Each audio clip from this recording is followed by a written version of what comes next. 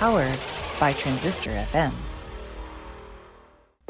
Welcome to Friends, Foes, and Neither. Do not adjust your podcatcher settings, because what you're about to hear is real. It's the Derek Duval Show! Prepare yourself for pop culture, commentary, and interviews featuring no drama and no controversy guaranteed.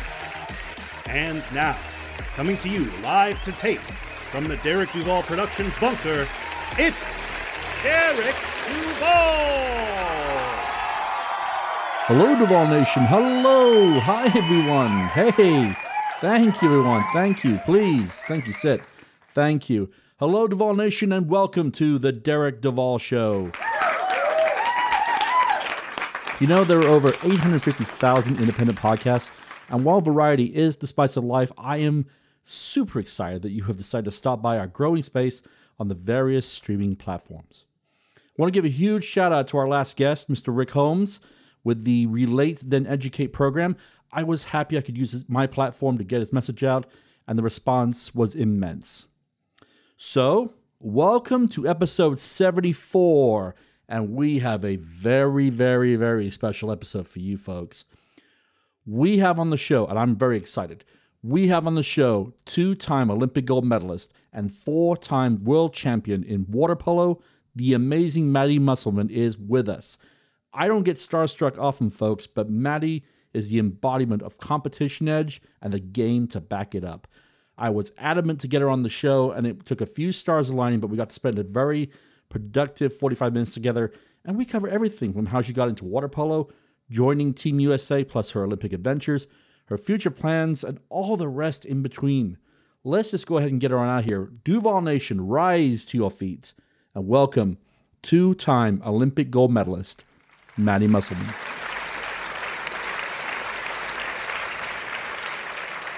Maddie, hello. Welcome to the Derek Duval Show. Before we start, I want to say thanks for helping make this possible. This is indeed a great honor for me. Thank you for having me. I'm excited. I start my interviews with the same question. That is, how has it been for you to navigate the COVID-19 pandemic? I mean, it's been crazy, as I'm sure for everyone. But, you know, for me, I think at first it was obviously a lot of fear and unknowns, but thankful to spend a lot of time with my family in the beginning times of COVID and during quarantine.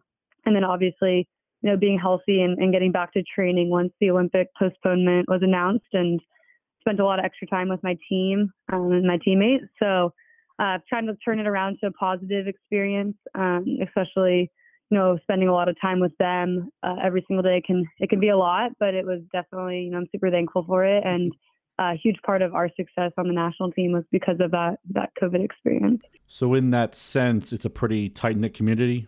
Yes, for sure. I mean, everyone lives in pretty much the same area. We're not that far from each other, 30 minutes, maybe an hour at max. So definitely all in the same area. And, it's easy to stay connected during that time. That's awesome.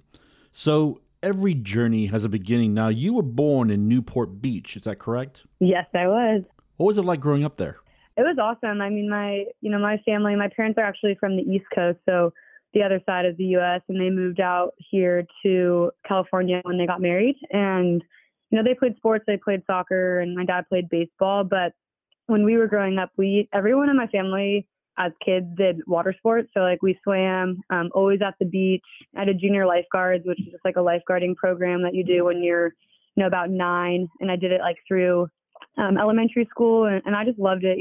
There's a lot of resources for sports, and I was able to kind of get a taste of a little bit of everything, which obviously I'm super thankful for, and is why I love water polo so much, because all the sports I grew up playing, in my opinion, is all in one sport, which is water polo. So definitely a blessing. You never had any interest in following your dad's footsteps with baseball or softball? Surprisingly, I never played softball or baseball. Really? So yeah, he never pushed me in that direction. And I don't know why, but I just I never found any interest in doing it. I think with soccer, all my friends are playing soccer. But in my area, I never had anyone go the softball route.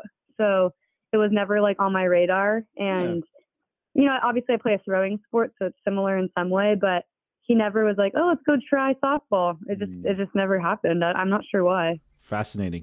So At what age did you decide that water polo was the right sport for you?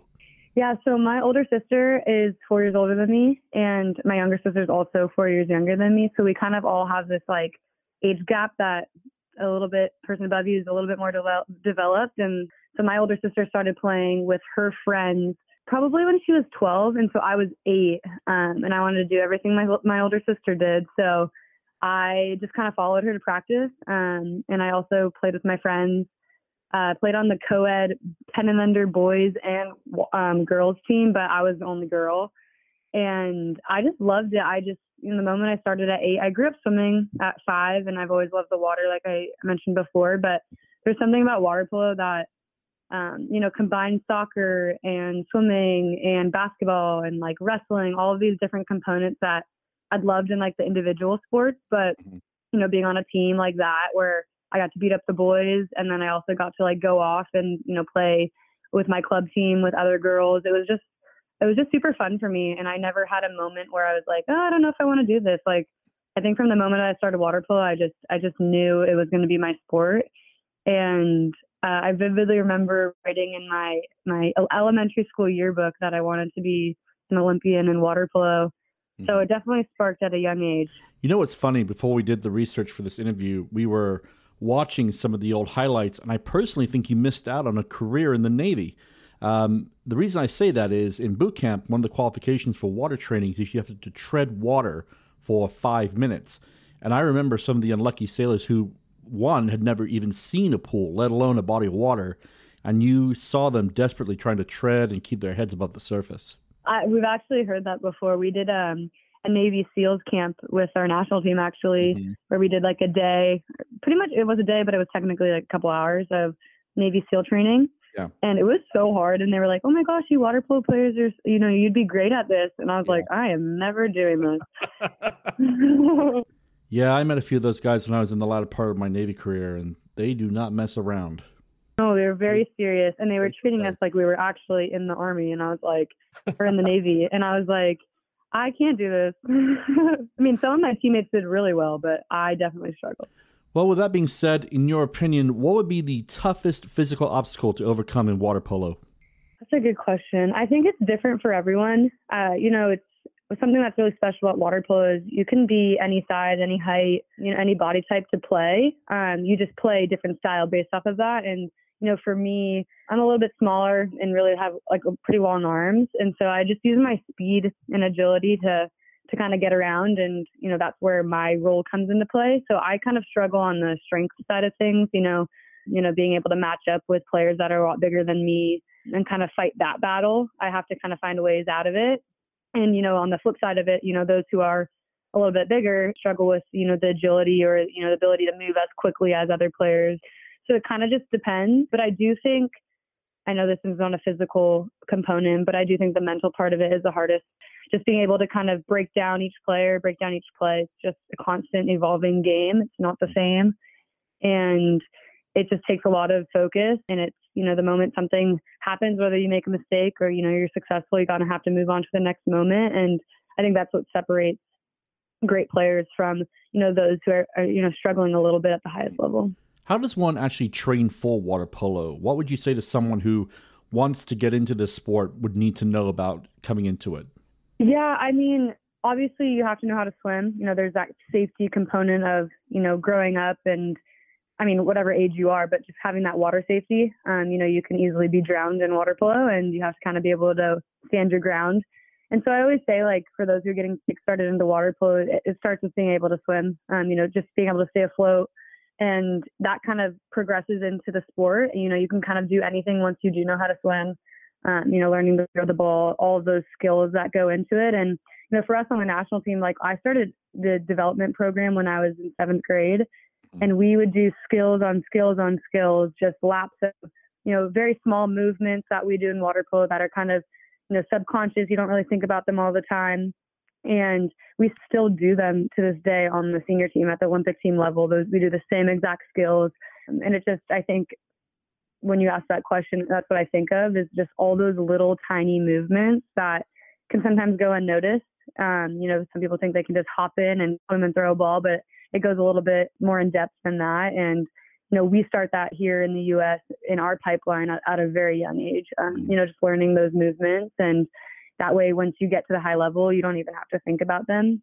But, camps, clinics, all those things, all the resources, there's more and more opportunities as, the water polo world grows. For me, it was only ODP, the development program. And now there's clinics with Olympians, there's clinics with like colleges and camps, and so many people are more involved that it's just a little bit easier to get those access to those skills. I'm not sure if this is something that's measured, but is there a record for the longest person to tread water? I'm sure there is, but not in our sport. Like it's not something we record. If anything, it's like how much weight you can hold while you tread water while doing a move. Yeah, like we'll do a lot of conditioning that, is obviously treading water, but it's in combination with something else, like jumping or, holding a weight or wrestling. Just like like I said, there's just so many components that go in as you build off of treading water or building off of just swimming or throwing a ball. And it's different for each person, like I mentioned before, in terms of what that looks like. Some people can tread water very easily. Some people struggle a little bit more, but have different, strengths. So you can watch someone completely egg beater a different way than another person, or I'm pretty sure our goalie egg beater is backwards. So it's always interesting to kind of see the differences. What are your memories of being chosen to join Team USA? So my story is very unique in that I was invited at a really, really young age to train with the national team. So like I mentioned before, I had the opportunity to go through the pipeline. So the development program, you can start down in like 7th grade. So I started in 7th grade. I actually didn't make any teams until I was a freshman in high school. And I got the opportunity to travel with the youth team to the UANA championships in Argentina. It was like my first time traveling abroad. It was super fun. I was like, oh my gosh, like I definitely want to be an Olympian one day. Like if this is a little bit of a taste of what it feels like, this is, I want to be a part of that. And I was actually lucky that right after that tournament, I got invited to train with the senior team, which I was in like complete shock. I was like, me? Like I'm like this little scrawny 15-year-old. And I literally, my skill level when I first joined was just like probably horrendous in comparison to all the other national team athletes. And so when I got invited, I was there for development for sure. Just kind of like learning the system and getting beat up by all of the senior team players. And it wasn't until probably I was 16 or 17 that I started to make some headway. And I was like, wow, it's like super special. I got to travel with them as like roster number 15, just kind of got to experience it. It wasn't something, like I said, that I thought I was going to be in Rio in 2016. It was more, this is great for your experience and for your personal growth. And it wasn't probably until the summer of 2015 that I had a real chance at making the team. My development just kind of skyrocketed from that summer on, and I was invited to train for the year. And I was still in high school, so I was 17 turning 18 that entire year. I went online with my high school with my high school. So I was able to, get to training on time and do everything while being in school, and had the opportunity to go on some pretty amazing trips. And it was just obviously happened very, very fast. Like when I reflect on that experience, I was just like in awe of everything that we did. And so it's definitely a different experience than, this time around being a veteran in Tokyo and, having my first Olympics under my belt. But definitely thankful for that, kind of childlike athlete that I was at that time. Just, super excited about every little thing that we did. And I kind of like loved the grind. Not to say that I don't love the grind now, but it was just my mentality. I like look back and I'm like, man, I was crazy for joining at such a young age and just like being so into it, and had the opportunity to play with, some amazing players who, won gold in 2012 and, obviously got to win gold with them in 2016. And, I got to play with some of those people in 2020 as well. So it's definitely like crazy circle, but super thankful for that like first invite when I was like 15, and my parents were like, are you sure you want her? Like, she's a little crazy, but I loved it. And I could tell that I brought a different energy, and I think an energy that the team probably needed at that time for, a youngster who is probably a little bit too much. But Based on what you are saying about continuing your education while training, it seems to me that Team USA has a great support plan in place for young athletes. Oh, for sure. I people always ask me, like, what's the best route to the national team? And I always go back to that program. There's obviously other avenues that you can take to get to the national team. I'm not saying that ODP is the only way, but it definitely has a system where you're able to progress and kind of see your skills. There's one other thing that's really special about water polo is we have national team athletes that are coaches and Olympians that are coaches at that level. And when I first started, I had the opportunity to be coached by some Olympians, and I was just in awe.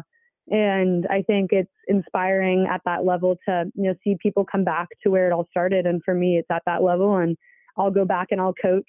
I'll help out. I'll share my story and, tell them that I was definitely in their place not that long ago, 6 years ago. So it's just special. It's a special place to be. And I know that there's club teams and there's obviously high schools that will send their kids or their athletes there. And there's always good results, whether, they end up making teams or not. I think it's just like that experience that's really important. So let's talk about the 2020 Olympics. Take us through your Olympic experience.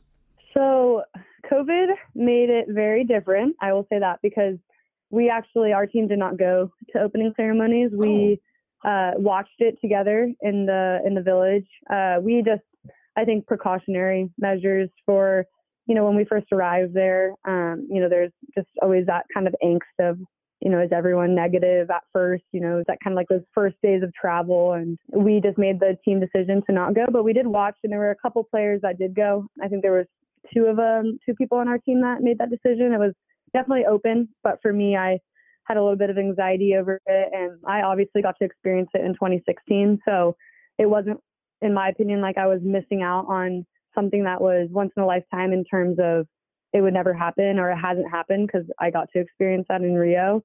So I know that some of the girls who were first timers obviously they missed out on that experience, but a lot of them are probably going to train for Paris. So I'm hoping that they go to those opening ceremonies, knock on wood, if we qualify.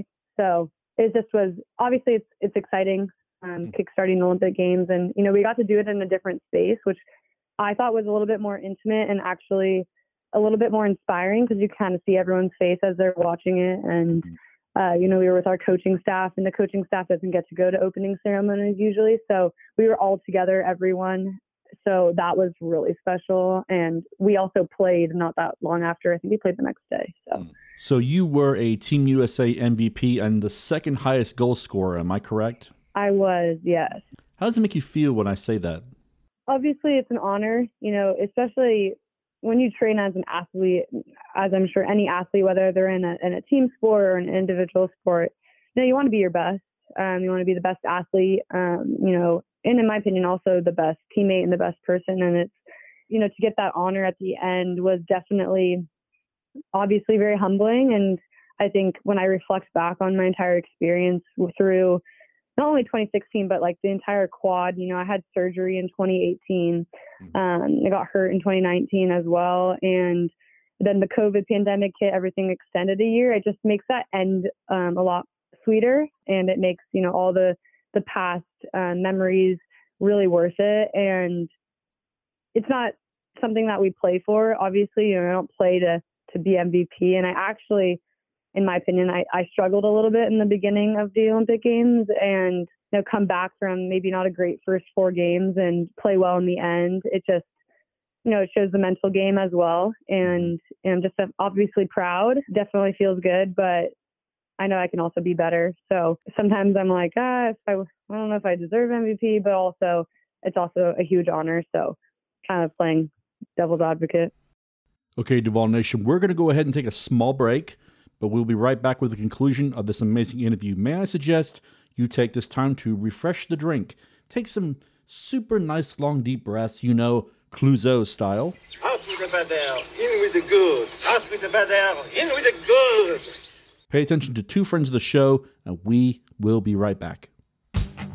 X Radio X. We are two ex-college radio guys who became ex-professional radio guys who are now professionally guys in other professions. Tune in as we discuss music. Okay, right there. Let's just stop right there for a moment. that up. We don't. Let's just break down those three things. I feel like we're playing one of these things is not like the other, but the answer is every single one of these things is not like the other. That's right. The state of radio today. In the year 2525. Oh, I love that you're singing. You're welcome. And anything else that pops in our heads. See, you're stuck in an infinity loop if you don't take the pill, because then you'll never know to take it again. It's not like hip-hop, good, marmalade, spick and span, great for cleaning. He didn't say anything. Even if we come back, things will never be the same again. Dun, dun, dun, dun, dun, dun. It's the final countdown. I don't know that I can't with confidence say that I want it that way, because that would mean I know what that way is. X Radio X. Listen and subscribe wherever you get your podcasts. Teachers, do you ever have these feelings or have been told these things? Do you want Kleenex for your classroom? Maybe you should think about buying your own, with your own money. You get the summer off, you can have a second job. Do you really need a pay raise? Oh, do you need to use the restroom? Maybe you can do that in the 3 minutes while students are changing classes. Boy, sure hope your room doesn't descend into Lord of the Flies in that time. Oh, things are going pretty good for one. Surprise! Budget cuts. Well, you're in luck because we've got a book just for you. Hi, everyone. It's Katie Kinder, educator, speaker, and author of Untold Teaching Truths. I invite you to purchase my book and join this journey as we talk about the wild world of public education. Part memoir, part strategy. It is available on BookBaby, Amazon, or wherever books are sold. Teach on, warriors. We've got this. Hello, this is Erica, host and guide of the YouTube vlog Mon Jardin au Coin. I invite you to join me as we explore the many joys of gardening, such as sowing seeds, raising plants, and the reward of harvesting. If gardening is something you're interested in, or you just want to follow my adventures and receive tips to help any novice break into starting their own garden, you can find Mon Jardin au Coin on YouTube, Instagram, Twitter, and TikTok. I look forward to having you hang out with me in my little garden on the corner.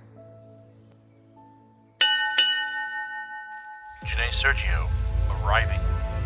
Hello everyone, this is Janae Sergio, life coach, combat veteran, and best-selling author.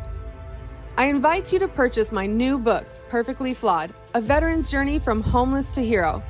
In these pages, you will learn about the lowest struggles of my life to the absolute triumphs that have made me the strong woman I am today. Follow along as I talk about homelessness, my naval role in Operation Enduring Freedom, navigating insurmountable odds, and how I dealt with and overcame them. You can find Perfectly Flawed on Amazon, Barnes & Noble, or wherever books are sold. Welcome back to episode 74 of the Derek Duval Show. Let's get right back into the show with the conclusion of our interview with two-time Olympic gold medalist and four-time water polo world champion, Maddie Musselman. You are now one of a few Olympic athletes I've had the privilege of speaking with, and one thing you all have in common, which I am still in complete awe of, is that killer competitive edge. I will say it's probably different in the way that people portray it all the time too. Like, even when I'm like not playing my sport, I find myself like getting really into things, or like family games, or just things that have nothing to do with water polo. I'm like, dang, I'm way too competitive, and I like always try to tone it down, especially like being back in school and, you know, you're surrounded by students and there's not really competition, but there is. Like, I think I create these competitions in my head, and I think it's special. I think that's what makes, you know, sports really special. And I think it also separates Olympians from, you know, the other crowds of athletes as well. Just, you know, being in the same space and, you know, all these different countries coming together to compete against each other. It's just like a whole nother level of competition, and it's, you know, might not even be in the same sport, and you can like feel that, you know, that competitive, you know, energy that people have, and it's really inspiring. Okay, your team wins the gold medal. What goes through your mind? So many things. You know, it's always fun, in my opinion, to compare 2016 to 2020, because in 2016, my entire family was there. And so there's emotions of family and, obviously your team and everything that you did to get there. But I think this time around for me, there were so many more components of, my family wasn't there. So there's an emotion around like them not being there to watch this.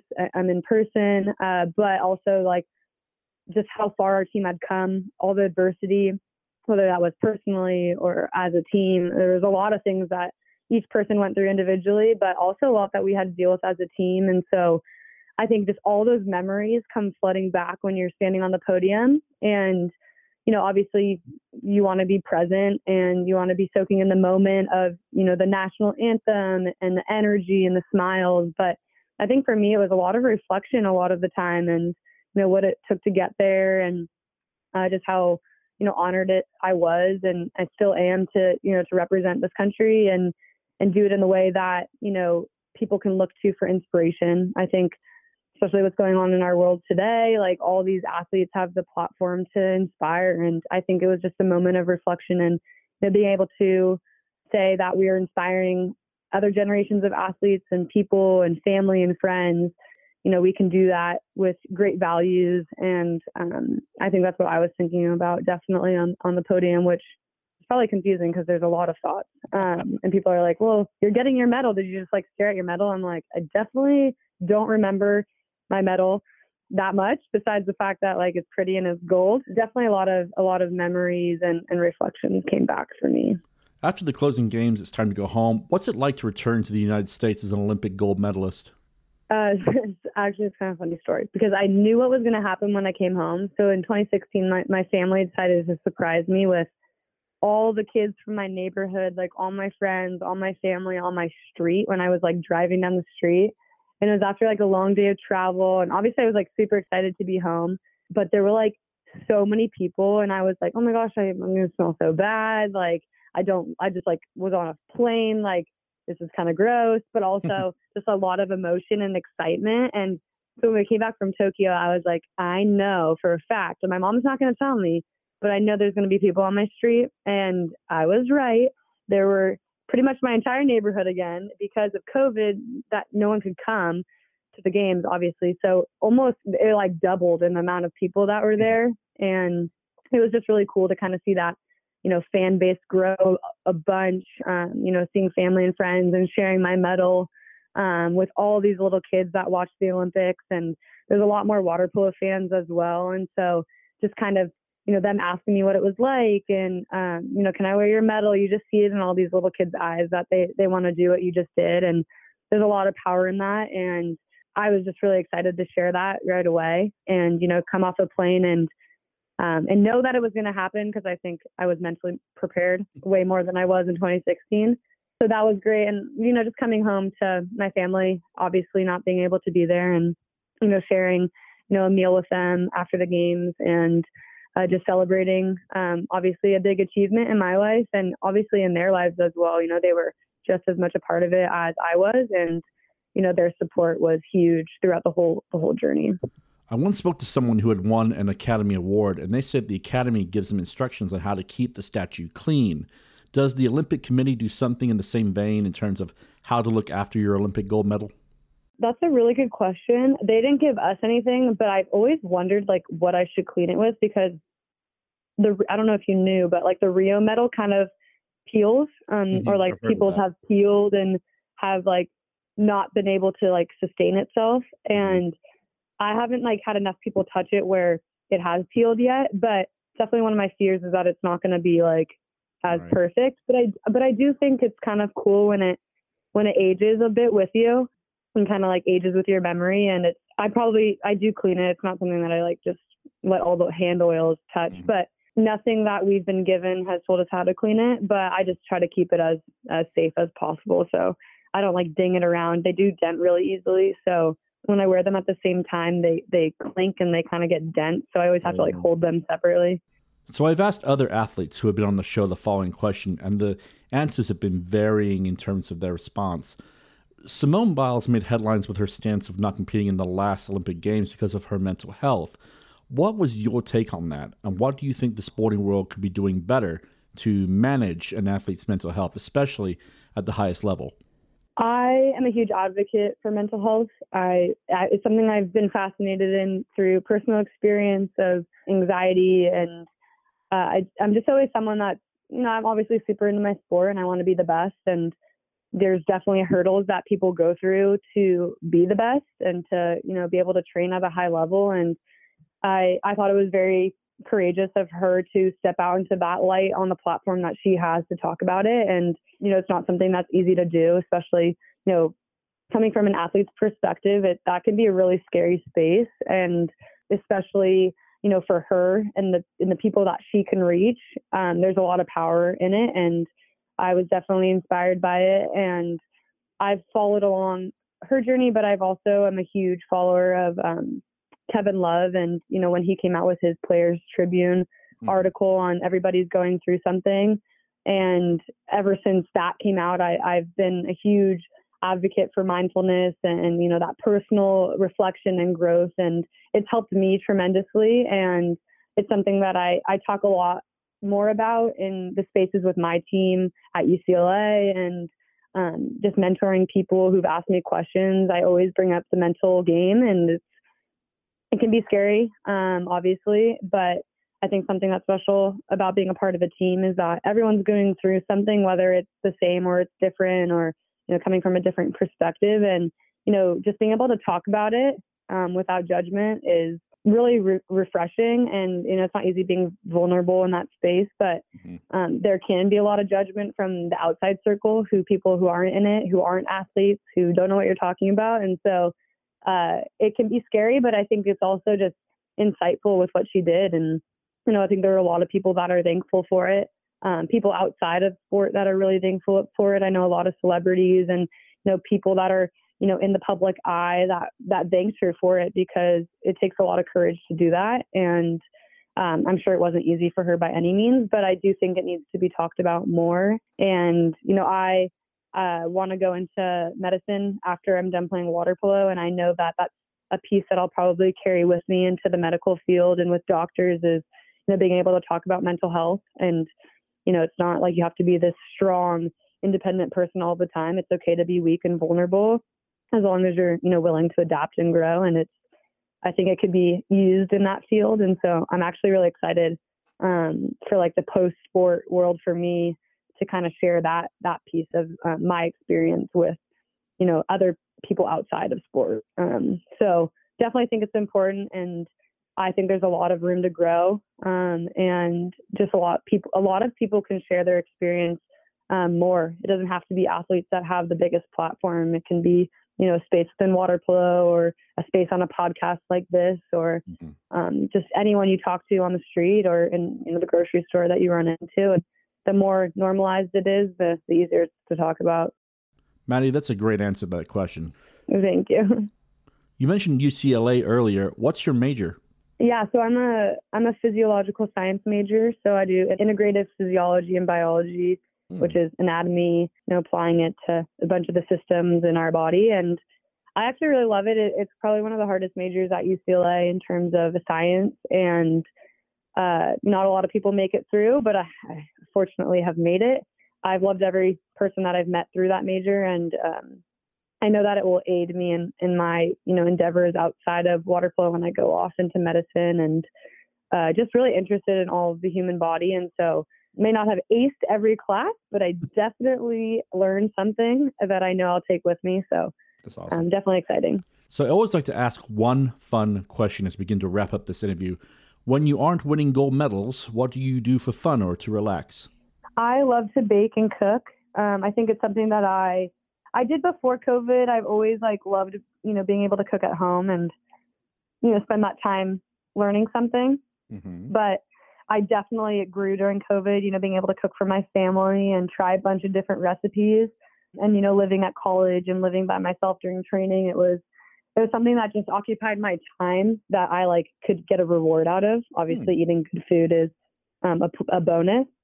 So that's definitely one thing. And it also made me super present with, my body, my mind. So that was also great. I love to read. I read a lot of books, and whenever we traveled, I always had something new to read and would share that with, friends, or, would get a recommendation from other friends. So definitely love reading. And I also just spend a lot of time with connecting with people that have either, been through my journey with me or, haven't seen in a while. And I'm always busy. I think I don't know how to relax very well. And I always say oh, it's important to relax and get out in nature. And I do that a lot, but I also find myself, loving to go see people and scheduling things and occupying my time because, I've known a lot of people that, say don't waste it and to live in the present moment because you never know, life is obviously really precious. And I don't want to regret not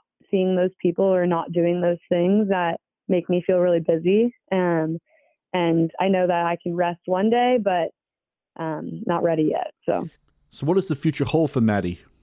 So currently I'm obviously at UCLA and I have my last senior season with this team and the school. So I'll be graduating in June, which is really exciting because I redshirted with the Olympics and the postponement. I'm on year 6 of college, which everyone makes fun of me for, but I'll be done and be playing water polo. My plan is to train for Paris and also get research hours and kind of pretty much I'm double managing my, sports world with also my future with medicine and making sure that I'm doing everything to prepare myself and looking into research, but also, staying in shape and playing water polo. So it'll be a balance.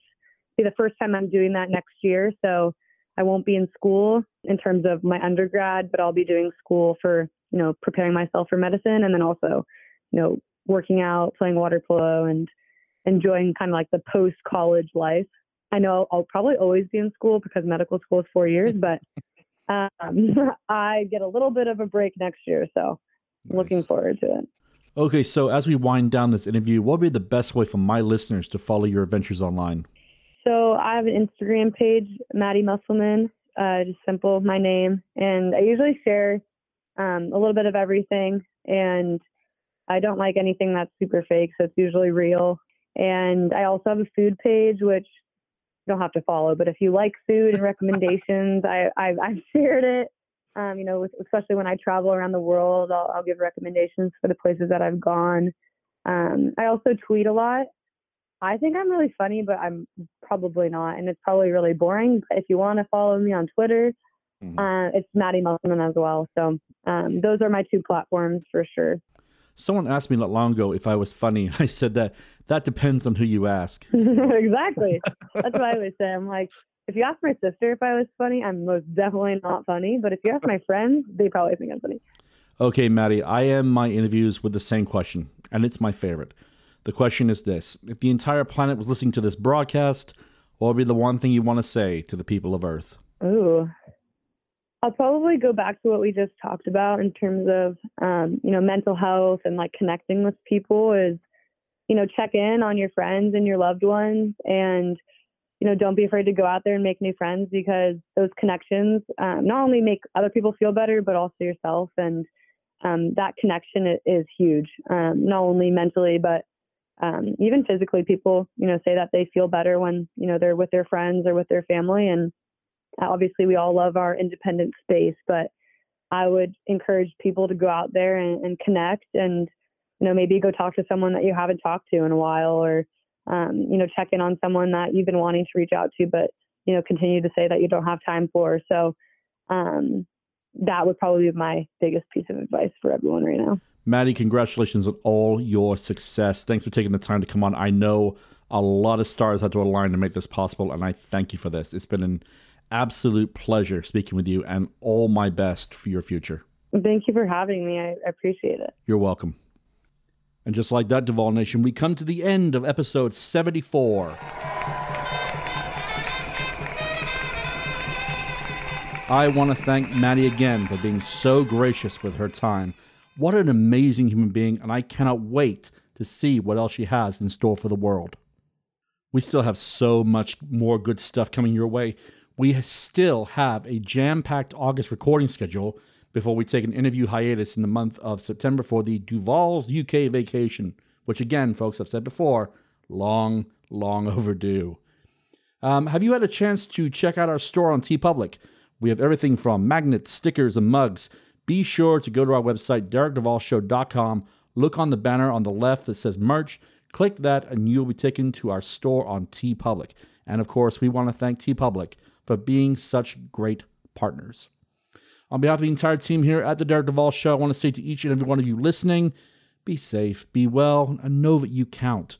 If you are struggling with a mental health crisis, for God's sakes, man, just reach out and speak to someone you trust. Help is always there if you need it in one form or another. North Star, God bless, and see you next time, Planet Earth.